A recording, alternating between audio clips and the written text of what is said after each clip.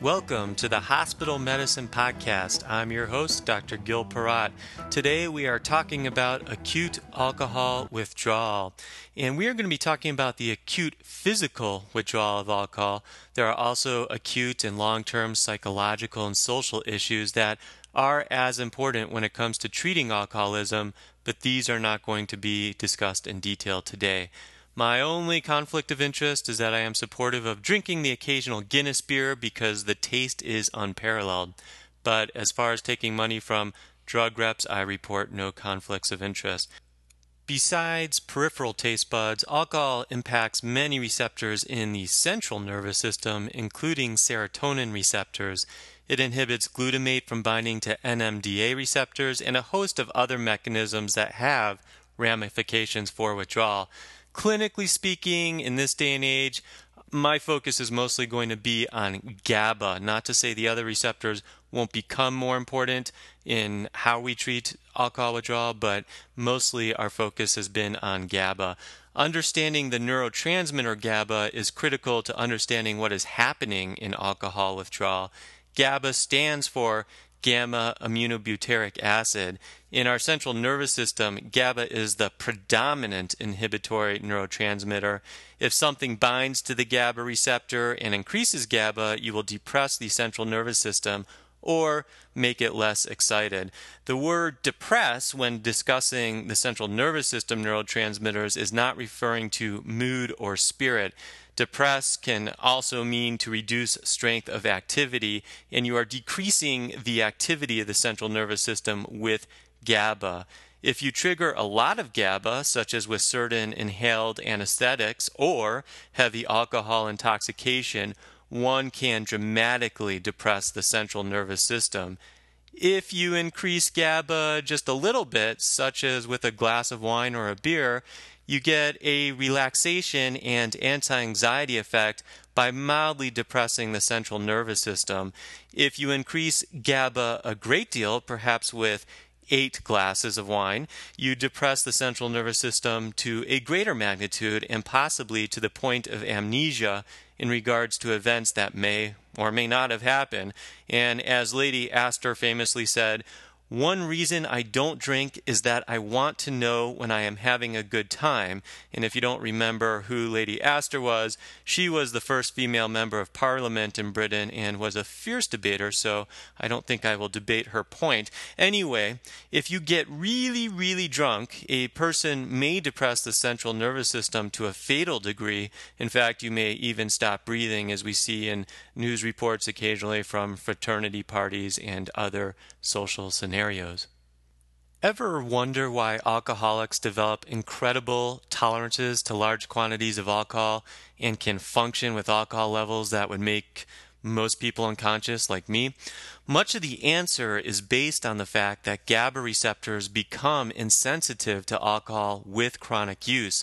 It takes more and more alcohol to affect the GABA receptor and inhibit the central nervous system. Suddenly, take away that constant inhibition of GABA, and now you have a state of excitation of that central nervous system, and that excitation or hyperactivity manifests as insomnia, hypertension, tremors, anxiety, and agitation, and therefore many of the things that drive nurses to the edge when they are trying to care for patients withdrawing from alcohol. It is regrettable that many patients on a hospital floor, admitted for other reasons such as heart attacks, trauma, infections, whatever, those patients get less care when nurses are spending a huge portion of their time managing the constant details and attention required in caring for delirium tremens of just maybe 1 or 2 patients on the unit. I love the description by the deceased master physician, Sir William Osler, about delirium tremens in his book titled The Principles and Practice of Medicine, and what he says is this: a day or two after the characteristic delirium sets in, the patient talks constantly and incoherently. He is in motion and desires to go out and attend some imaginary business. Dr. Osler published that book in 1892. It's hard for me to think of a case of delirium tremens where that description didn't nearly completely fit the patient's behavior, and we do see a lot of DTs as hospitalists. Let's talk seizures for a moment. In alcohol withdrawal, people tend to think of seizures and delirium tremens as the same thing, and that is not the reality. Seizures usually occur before delirium tremens begins. Most seizures happen during the first 48 hours of withdrawal. That's not to say seizures never happen during DTs, but usually they occur before the onset of DTs. What are predisposing factors that can lower the seizure threshold during DTs and possibly cause seizures? Well, obviously, very heavy use and sudden stopping is probably the biggest risk factor, but there are other factors. Haldol is a potential predisposing factor. Haldol is used to control hallucinations during DTs for some patients, but the downside is it lowers the seizure threshold. Another factor that lowers the seizure threshold in general for other types of patients is hypomagnesemia. If you are keeping up with replacing the electrolyte depletion in your alcoholics, theoretically you might reduce the chance of seizures, though I have no evidence that this is true. At a minimum, replacing magnesium and potassium may prevent arrhythmias, but potentially seizures. A board question may ask, does phenytoin or Dilantin treat withdrawal seizures? And the answer to that question is no. While every patient doesn't follow the textbook, there is a general timeline of when you can expect to see symptoms of withdrawal. A table of this timeline was concisely published in the journal called American Family Physician in March of 2004, and the timelines are in general as follows. At about 6 to 12 hours is when you see the minor withdrawal symptoms like insomnia, a little bit of tremor, a little bit of anxiety, maybe some diaphoresis and palpitations. And then at about 12 to 24 hours, that's when you might start to get some visual and auditory hallucinations or even tactile hallucinations. And then the potential for withdrawal seizures usually starts at about 24 hours and lasts to about 48 hours, and these can be generalized tonic-clonic seizures. And then it's at 48 to 72 hours where you really see the major onset of alcohol withdrawal delirium if they're going to start going through that. Again, you're going to see much worse hallucinations as far as visual, auditory, and tactile hallucinations, but then you're also going to start the phase of disorientation, tachycardia, hypertension, low-grade fevers, agitation, diaphoresis, and all the difficult symptoms that we need to try and control. When treating DTs with benzodiazepines, you are basically replacing the abused drug, in this case alcohol, with another drug. I started by saying that alcohol binds to the GABA receptor and therefore inhibits the central nervous system. Benzodiazepines also bind to the GABA receptor and inhibit the central nervous system. With a benzodiazepine, you are picking a sedative with a longer half-life that can then be withdrawn more slowly than alcohol. The advantage of benzos over alcohol is the ability to gradually taper. And there are many benzodiazepines out there. Probably the three main used ones that I see for alcohol withdrawal are chlordiazepoxide, also known as Librium. There's diazepam, which is of course Valium, lorazepam, known as Ativan, and there are differences between their interactions, dosages, and most importantly, their half-lives. There are plenty of opinions regarding benzodiazepines with varying degrees of validity. Valium and Librium have pharmacologically active metabolites that may accumulate, so some people don't like using them.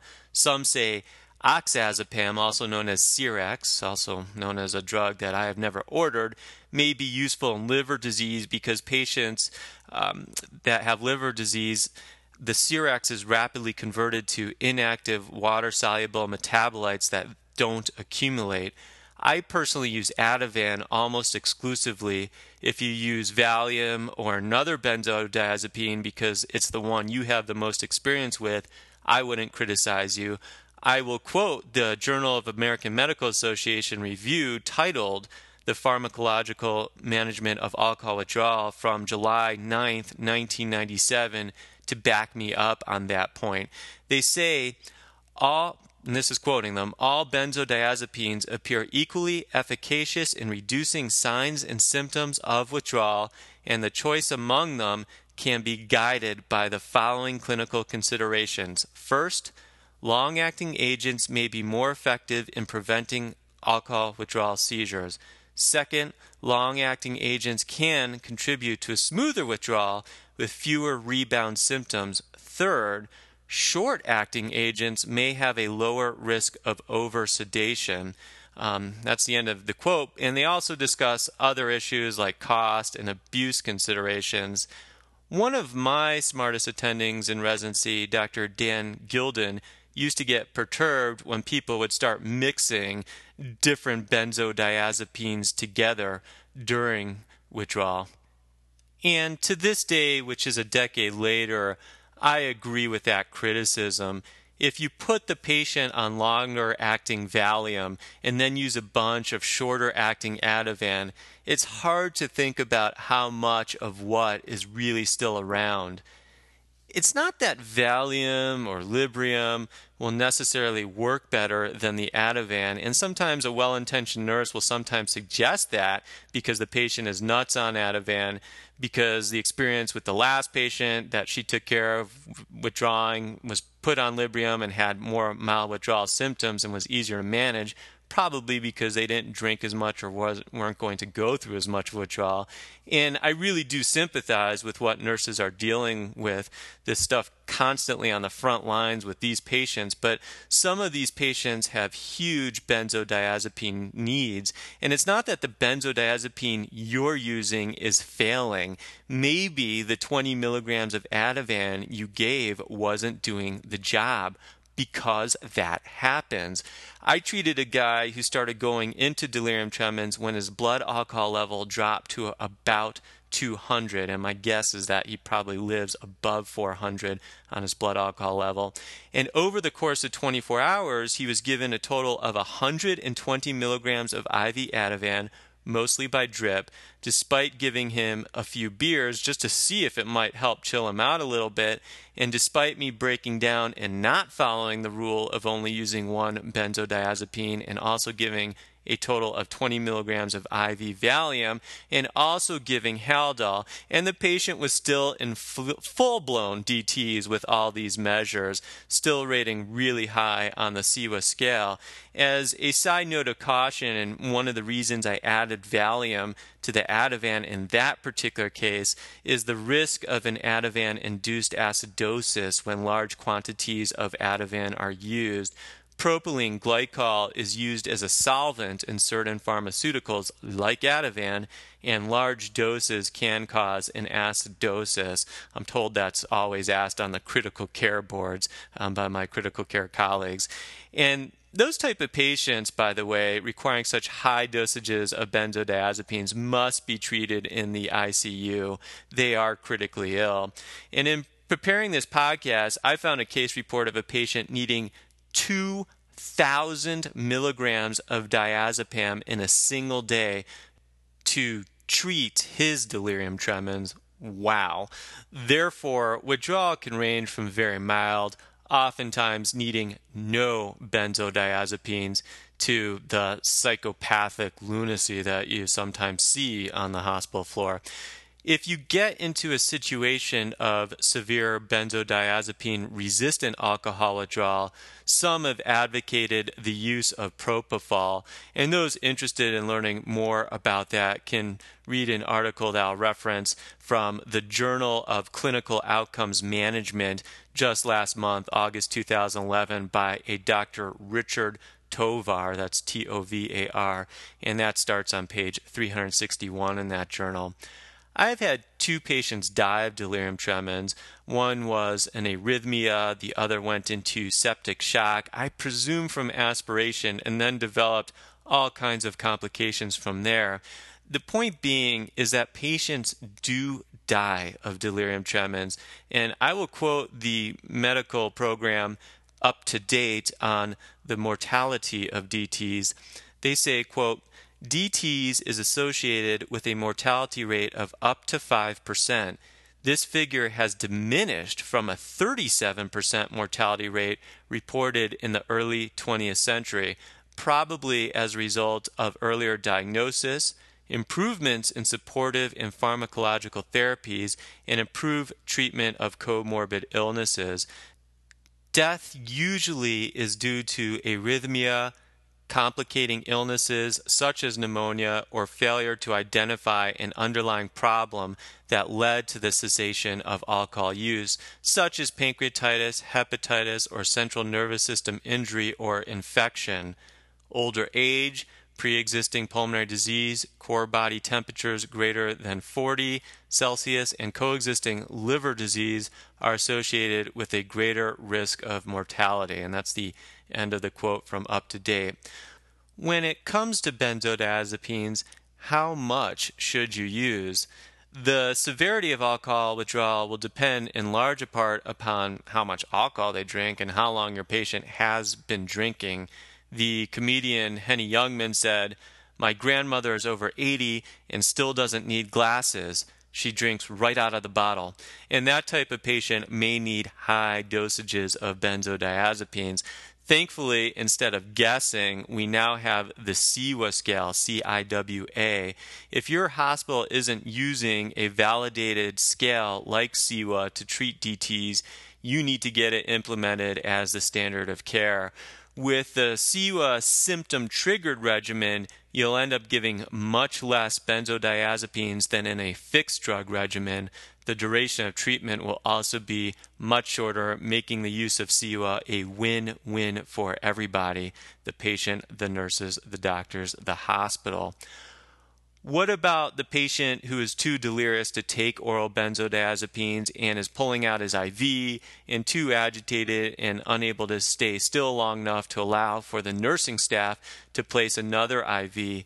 The answer is to start with intramuscular lorazepam. When it comes to intramuscular benzodiazepines, I'll quote the textbook Pharmacotherapeutics by the first author, Youngkin. And they say, quote, "Lorazepam intramuscularly is the preferred agent for injection because chlordiazepoxide and diazepam are poorly absorbed from the muscle," end of the quote. How about using alcohol instead of benzodiazepines if the patient is still not desiring to quit alcohol, meaning they tell you, "I'm not going to stop drinking"?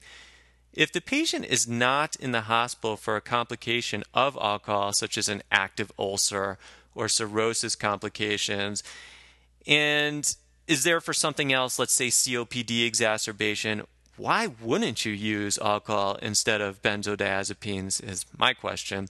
What is the point of going through 6 days of inpatient delirium tremens if the patient tells you she doesn't plan on quitting after discharge? All you accomplish, in my opinion, is the utilization of a great deal of resources, as well as a chance of mortality that alcohol withdrawal carries if you refuse to carry and give alcohol beverages at the bedside. I know many have moral objections to alcohol and disagree with me on that point, and don't think we should give alcoholics booze in the hospital, but I order it for my patients all the time, as did my attendings in medical school, particularly at the VA, as some of my attendings in residency did, and as does the surgical trauma service at my hospital. The various effects of alcohol on the different organs that you must think about are numerous, as we all know. Booze depresses myocardial contractility and can cause a severe cardiomyopathy. Alcohol causes anemias, gynecomastia, cirrhosis, esophageal cancer, and all kinds of other problems. Those topics can warrant their own podcasts, and some, like cirrhosis, probably would take hours and several podcasts to cover. Therefore, I will focus on a few things you always need to address in these patients instead of all the possibilities of things you may need to address. The nutritional depletion seen in alcoholics can cause all kinds of havoc. W.C. Fields said that, quote, Once during Prohibition, I was forced to live for days on nothing but food and water, end quote. And I guess we deal with the opposite problem with alcoholism sometimes. A feared nutritional deficiency is that of thiamine, also known as vitamin B1.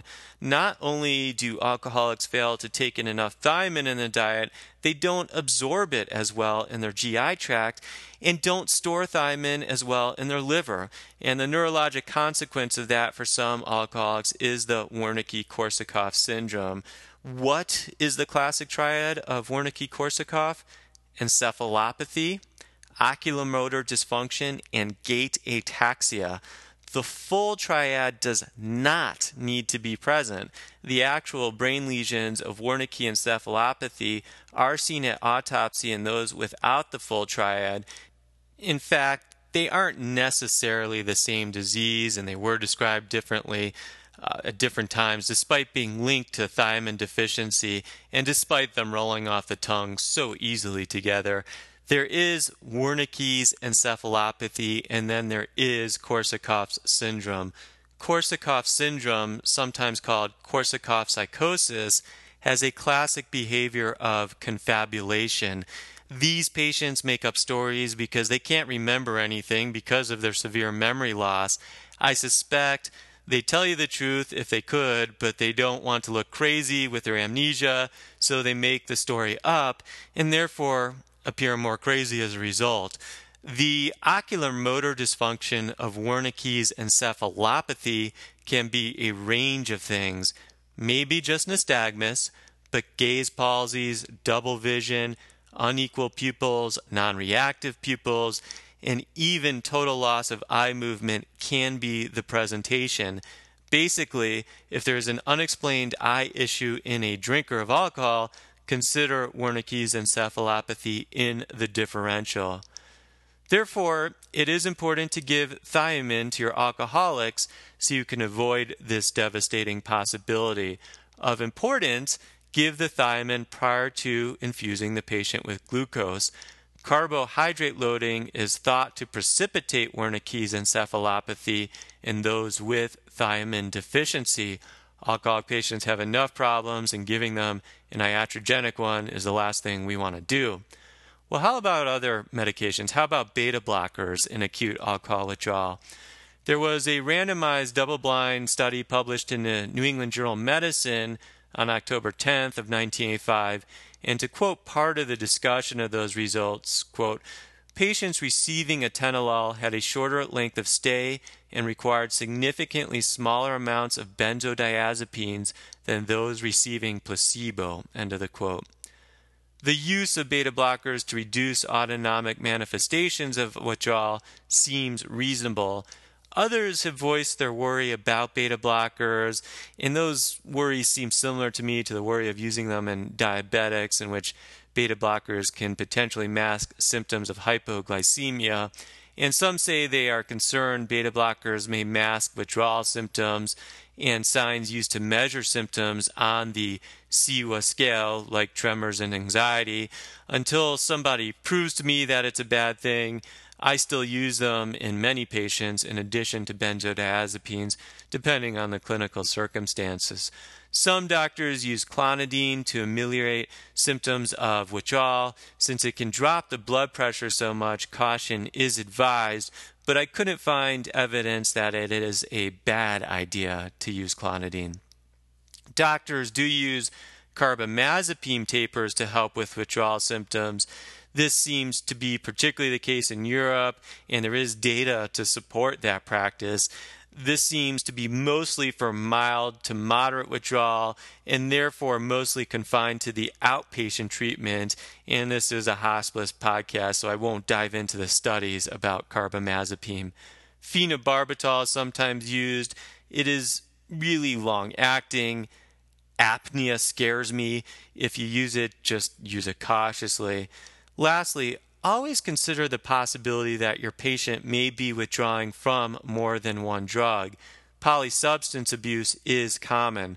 Perhaps the reason they are off the charts on the CIWA scale is they do indeed need a lot more benzodiazepines, or maybe they are also withdrawing from heroin or cocaine or whatever other drug.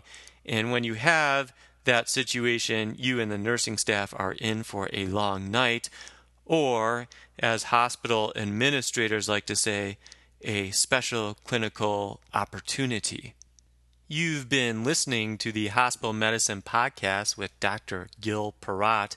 If you find any value in these podcasts, please do write me a review on iTunes, or at least just click a rating for me on the stars. Doesn't take long. And if you're interested in end-of-life care issues, I do have a website, www.gilporat, that's GILPORAT.com, in which I have a page of end-of-life care facts among many other things on that website. Thanks for listening. Have a great day.